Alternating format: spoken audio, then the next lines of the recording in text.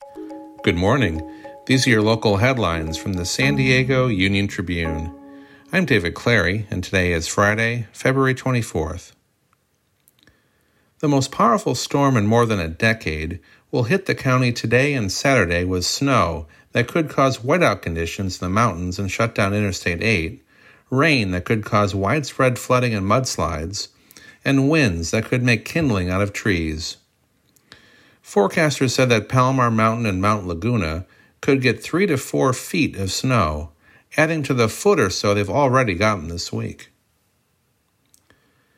The district attorney's office on Thursday released 10 search warrants obtained by San Diego police investigating a teenager's allegations she'd been raped in the fall of 2021 by then members of San Diego State's football team.